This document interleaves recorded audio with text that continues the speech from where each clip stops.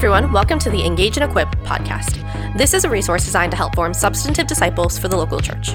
I'm Ashlyn Phelps, the communications coordinator at High Point Church. In light of the COVID-19 pandemic, we've been live streaming our services on Sundays at 9 a.m. We'd love to have you join us at highpointchurch.org/live. This past Sunday, we had an Ask Me Anything time, or AMA time, with Nick where we asked questions about the sermon, and he had 90 seconds to answer each one. We couldn't get to all of the questions on Sunday, so in this episode, Nick and Jill are following up on those questions. Before we begin, we're going to be doing this AMA time with Nick again tomorrow, April 5th, at the end of the service. So join us at highpointchurch.org/live, and you'll be able to ask your questions live. If we don't get to your question, please send it to us at podcast@highpointchurch.org, and we can make more episodes like this one. Thanks for listening.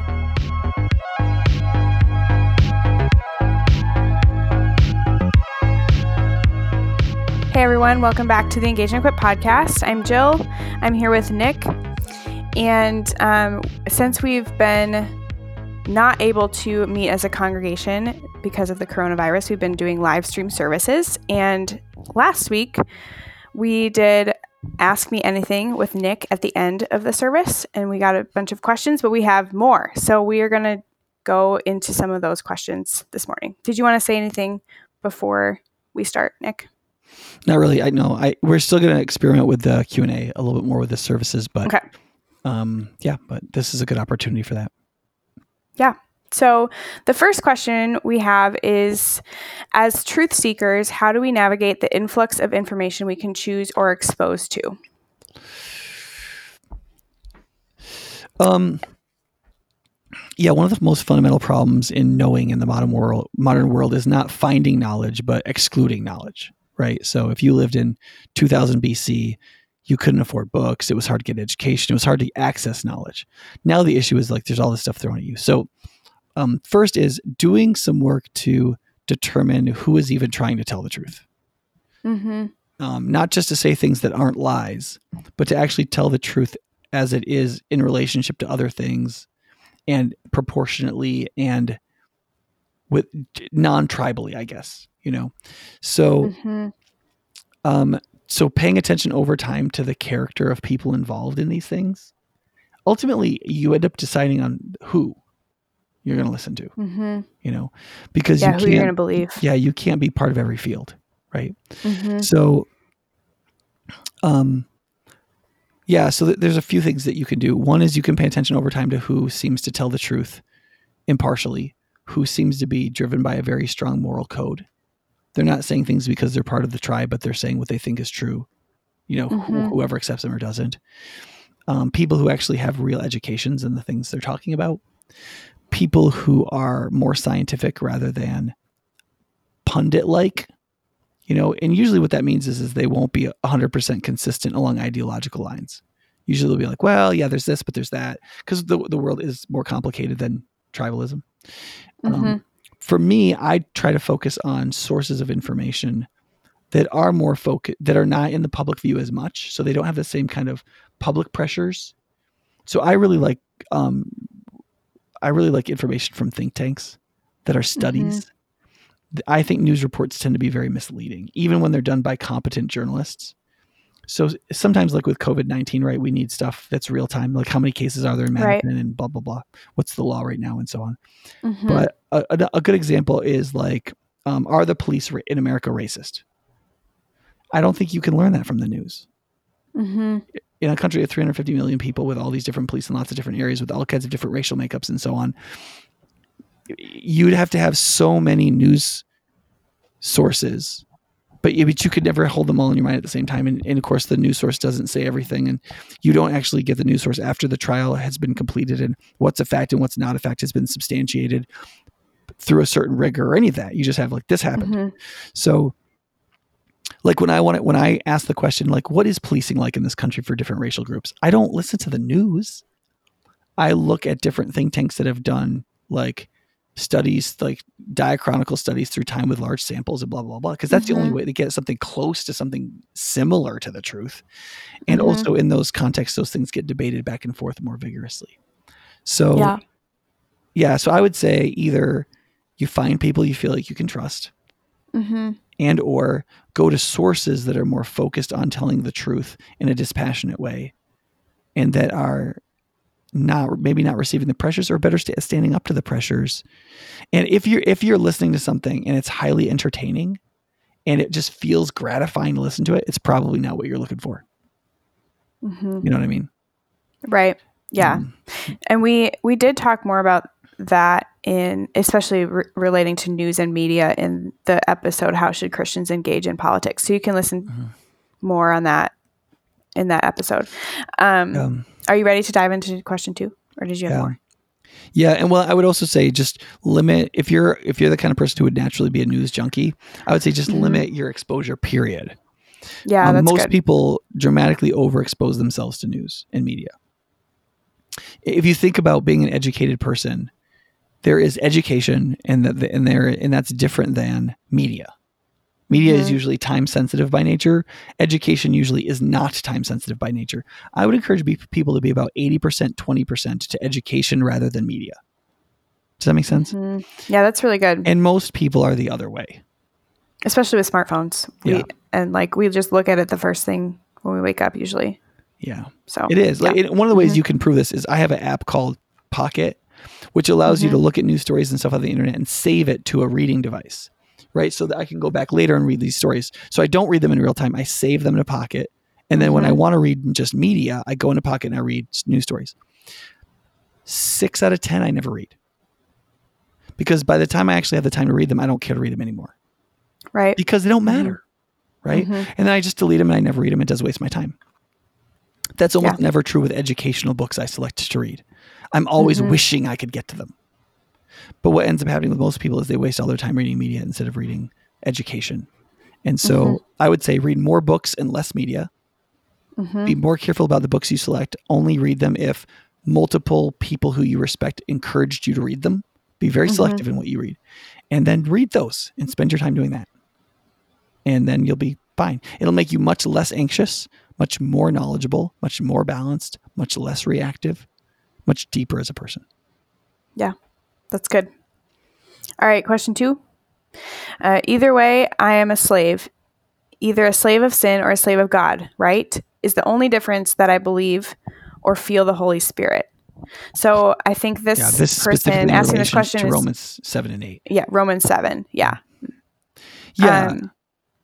Yeah. So yes and no is the answer to the question. So in Romans 7, what Paul is arguing is this person who knows about God, but who is not experiencing the mind of the Spirit yet, is struggling between the mind that is set on the law, which feels enslaved to the flesh, right? So, so in the pre-salvation state, you're a slave to the flesh.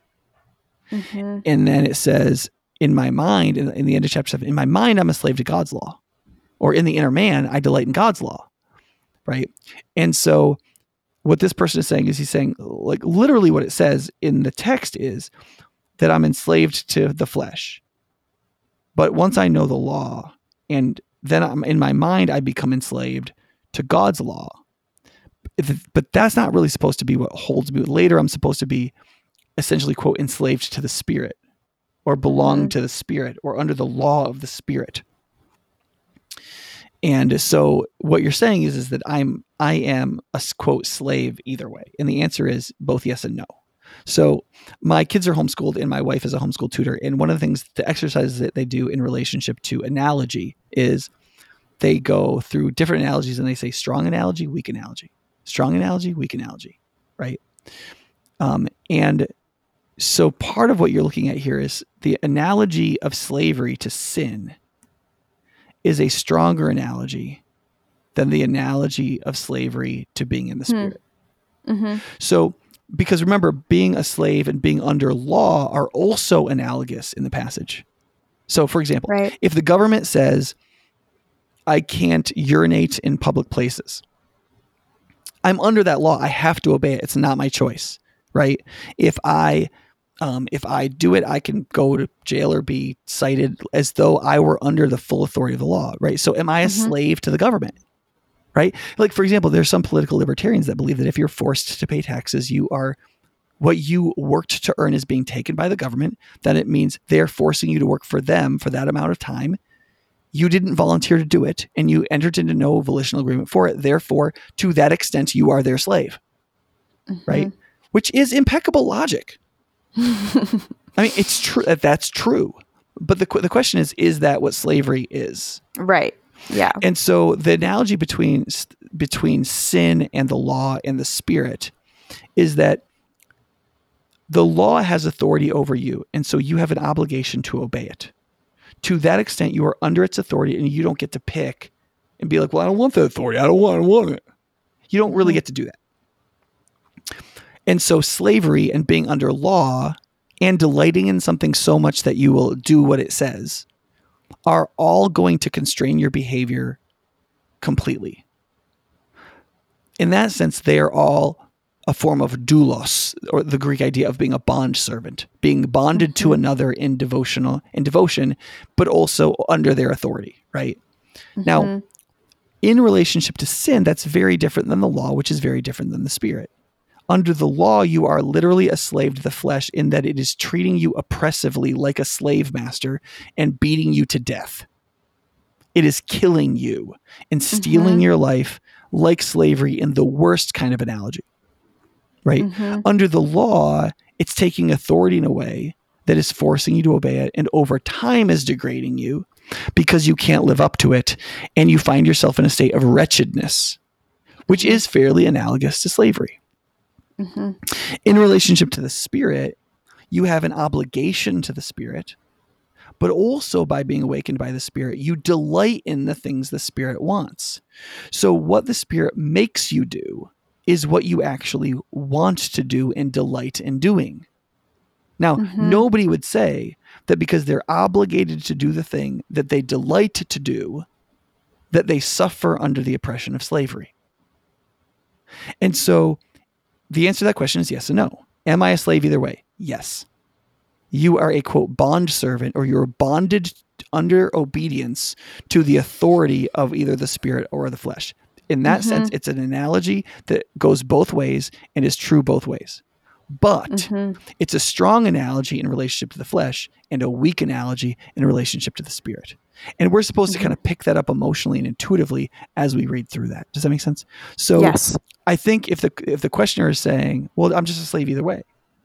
Yes, but one is that you are enslaved to that which you delight in because it's good, true, and beautiful, and you embrace it with all your heart. And the other is a slavery that kills you, destroys your humanity, and sucks out your life unto damnation. So they're the same and completely different. Right. And the question, the second part of the question is the only difference that I believe or feel the Holy Spirit?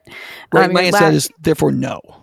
Yeah. There are many more differences than that. Right. Yeah. And I think we'll get into that more in the next sermons as we continue looking at Romans 8 and also. We will. We will some. Yeah. Some of the devotional and hopefully podcasts. Also the devotional podcasts. Yeah.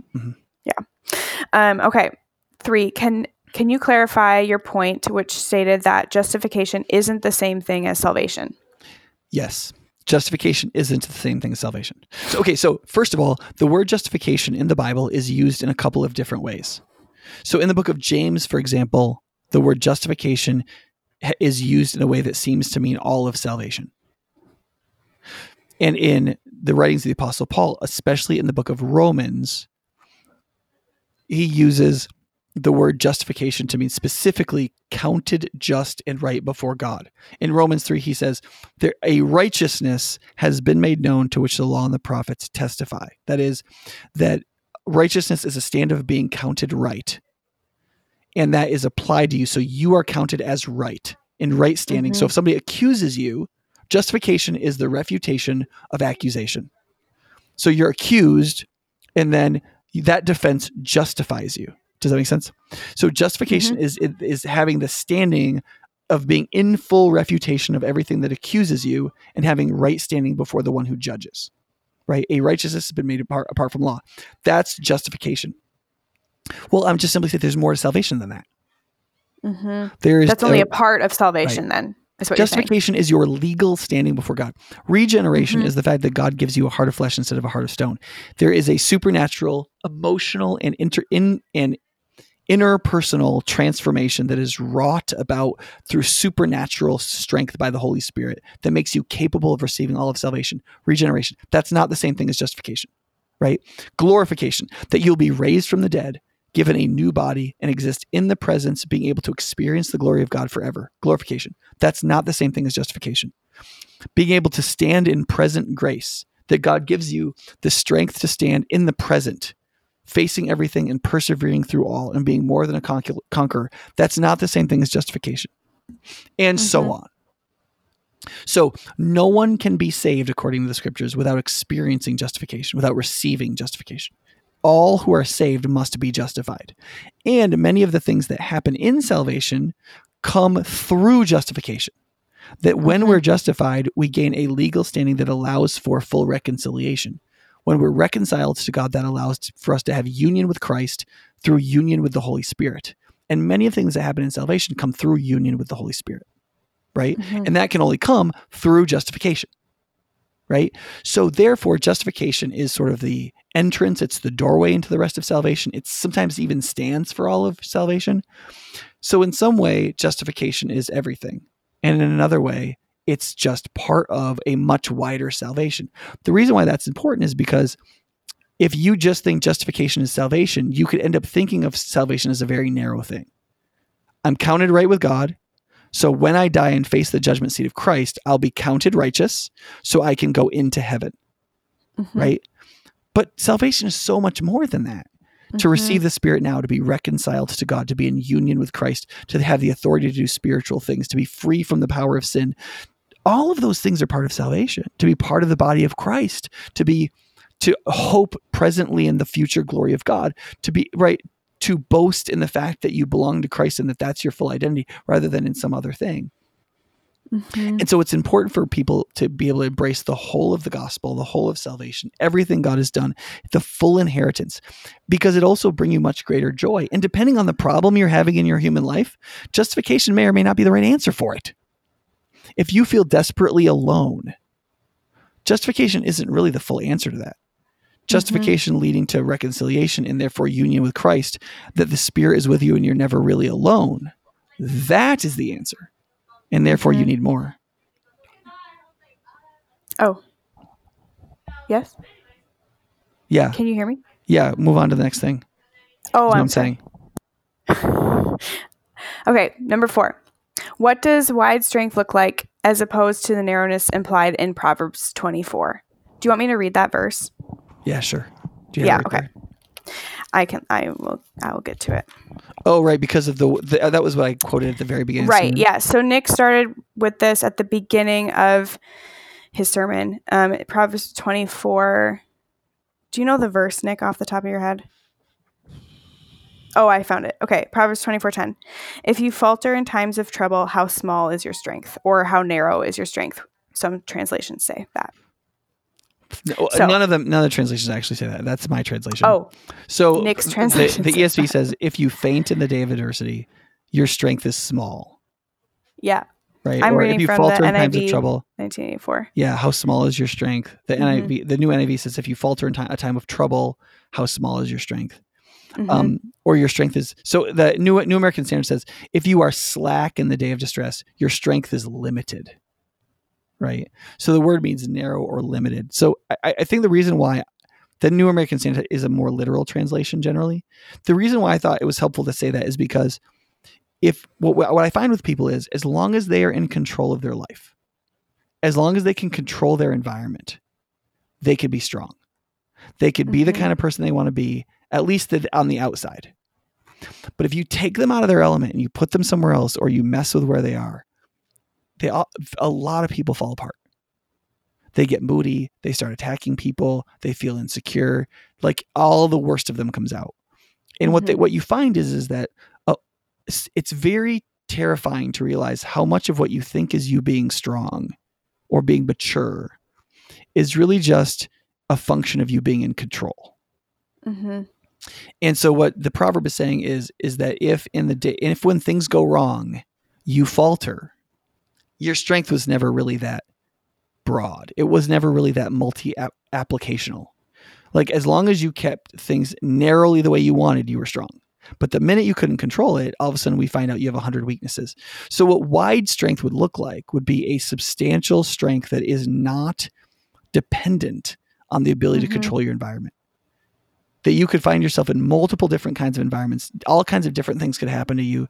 You could be in different sorts of situations and you'd be basically the same person. That would be a wide strength. Now, you might not be very strong in any situation, right? That would be to be not very strong, but to have a wide strength. Or you could be really amazing, but only in a certain situation, right? That would be a narrow strength. So what we want is to have a wide strength and a strong strength. Right. Both high volume and breadth.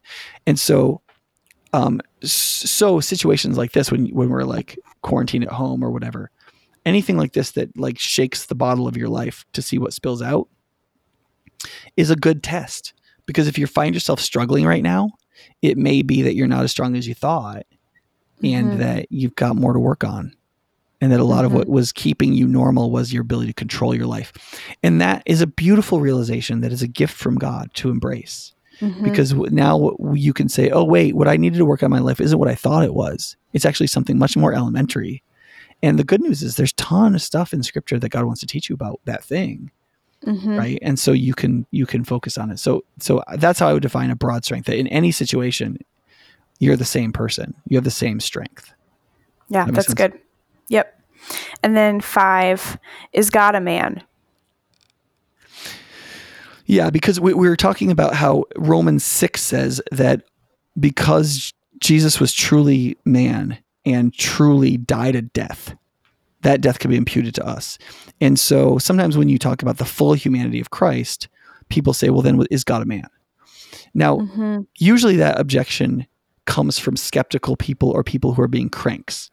So that's a very common objection from people who are Muslims, because the idea that God became human is just completely anathema to the Islamic mind. However, there are other things in Islam where they believe that things are 100% earthly, but 100% divine. So when a Muslim asks me, is God a man? What I say back is the Quran a book? Because Muslims believe that the Holy Quran, in its perfect Arabic, existed in eternity past in the mind of Allah, and therefore is not just a book. And yet, it is a book you can hand somebody and they can read.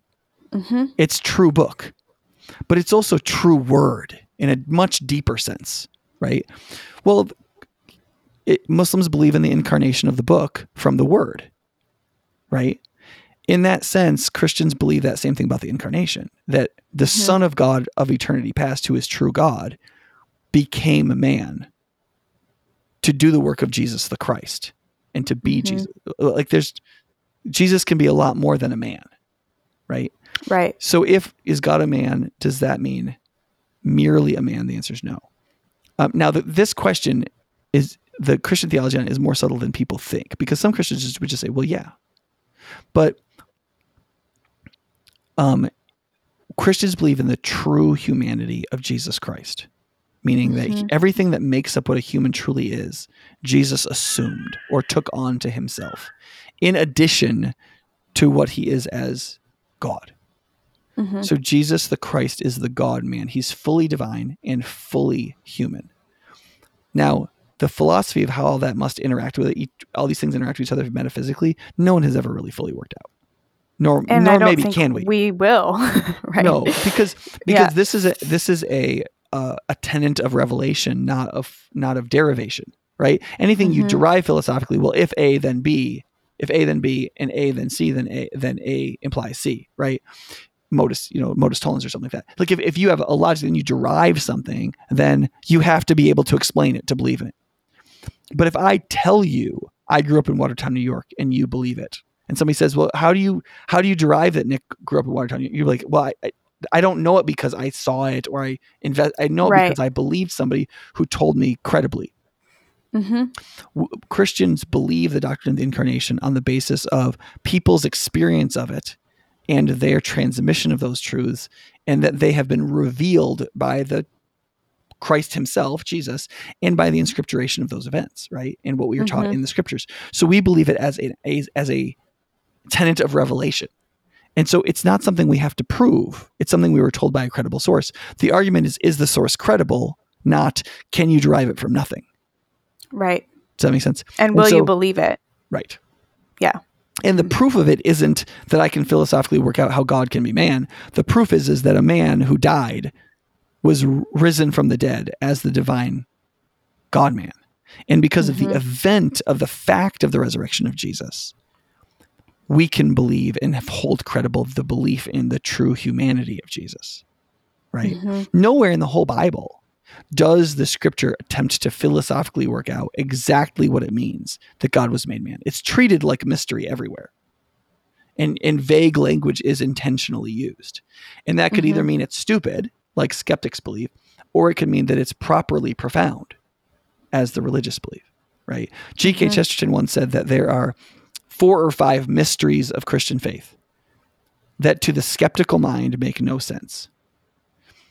And if you accept them by faith, the whole world makes sense. And if you don't, nothing makes sense. And one of those was the incarnation of Christ in the God-man. Another was the interplay of human free will and God's divine providence. Another is God is Trinity. He's one God in 3 persons. All of those are kind of like, what is that? How do you even work that out? And the answer is you don't. God asserts it to be true. And you believe him. And then, as Lewis said, I don't believe in the sun because I look at the sun. I believe in the sun because it illuminates everything else. And by it, I can see other things. And so the answer to the question, is God man? The way I would answer it would be different based on who's asking. Right. But the answer is God in the person of Jesus Christ, of the Son who existed in eternity past, assumed or took on flesh and is and was and is truly a human man, is fully man, while not being diminished and being fully God. That is the doctrine of the incarnation that all Christians must hold, or Christianity makes no sense. But when you say, is God a man, that assumes only a man, which is absolutely not what Christians believe. And Christians would find completely anathema, just entirely wrong and damnably wrong. Yeah. All right. There it is. Yeah, we did it. All right. Well, if you have more questions, you can email us at podcast@highpointchurch.org. And hopefully we'll have some more time in the future sermons too as well. So thanks for your questions, and we'll see you next time. Sounds good. Bye, guys.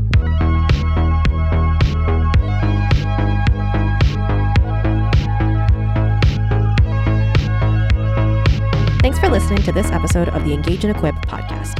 If you have a podcast idea or a question you'd like answered on the podcast, send us an email at podcast@highpointchurch.org. If you'd like to find more episodes, you can go online to highpointchurch.org/podcast. You can also find us on Apple Podcasts, Google Podcasts, Overcast, and other apps like that.